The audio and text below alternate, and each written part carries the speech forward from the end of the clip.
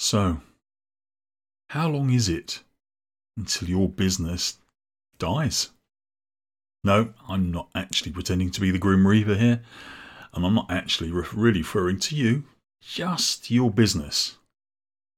So how long do you think your business can carry on without some sort of change? Now, I'm just going to try and describe for you something that was made famous by Charles Handy. It's something called the sigmoid curve. Now, if you start off with the traditional sort of the sort of bell jar type of diagram, flatten a little bit, you get a business life cycle with four phases in it. So on one side, you've got inception, where your business or your product starts. It grows, so the curve goes up a little bit. So increased productivity, increased profit, increased production, etc. And then it flattens off. So you have just a steady state, and this is the maturity phase. But then you can go down the other side and have decline, maybe even death. Now, we don't want to go down the other side, really, because of death. Now, the thing is, if you go past the maturity phase, what actually happens is you panic a bit, you try and take some sort of remedial action. But once you've gone into the decline phase of a business cycle, there is only a 10% chance that taking action will restore peak performance. Put it another way, the chance of failure is 90%.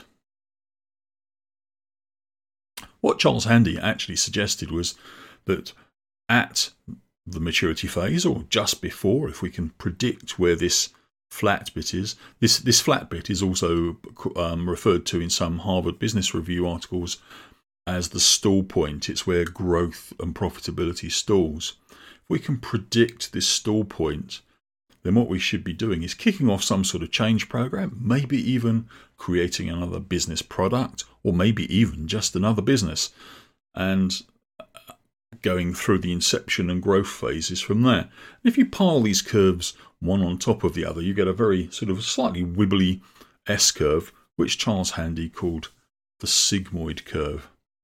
It's very useful for explaining to people. But basically, if we can predict where things are going to start to stall and take action, we're in a much better position. We don't want the chance of failure to be 90%.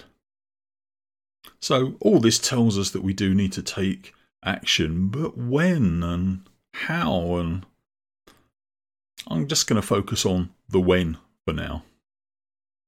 During the 20th century, the average life cycle for a business was relatively long, approximately 75 years. Now, even if a company had the presence of mind to try and reinvent itself before the stall point, it would still have around 35 years to do so. Given the working life of an employee, it's very easy to imagine that very few employees, managers, or company directors would have experienced such a change. And the problem for us is that all these life cycles are getting shorter. By the late 1980s and early 1990s, the average life cycle was only around 35 years, leaving us less than 18 years to prepare for the future. Now, this even sounds long enough, but still, relatively few will have experienced the changes that need to take place. Now, fast forward to 2020, and the life cycle is on average 6 years. Meaning that businesses are reinventing themselves every 3 years, or having to reinvent themselves every 3 years, with some high-tech companies doing so every year. This is so exhausting that many just do not bother. Their answer is to start a new business whilst making money out of the old one. Now, managing this isn't an impossible task, but please beware when buying in expertise to help navigate these issues.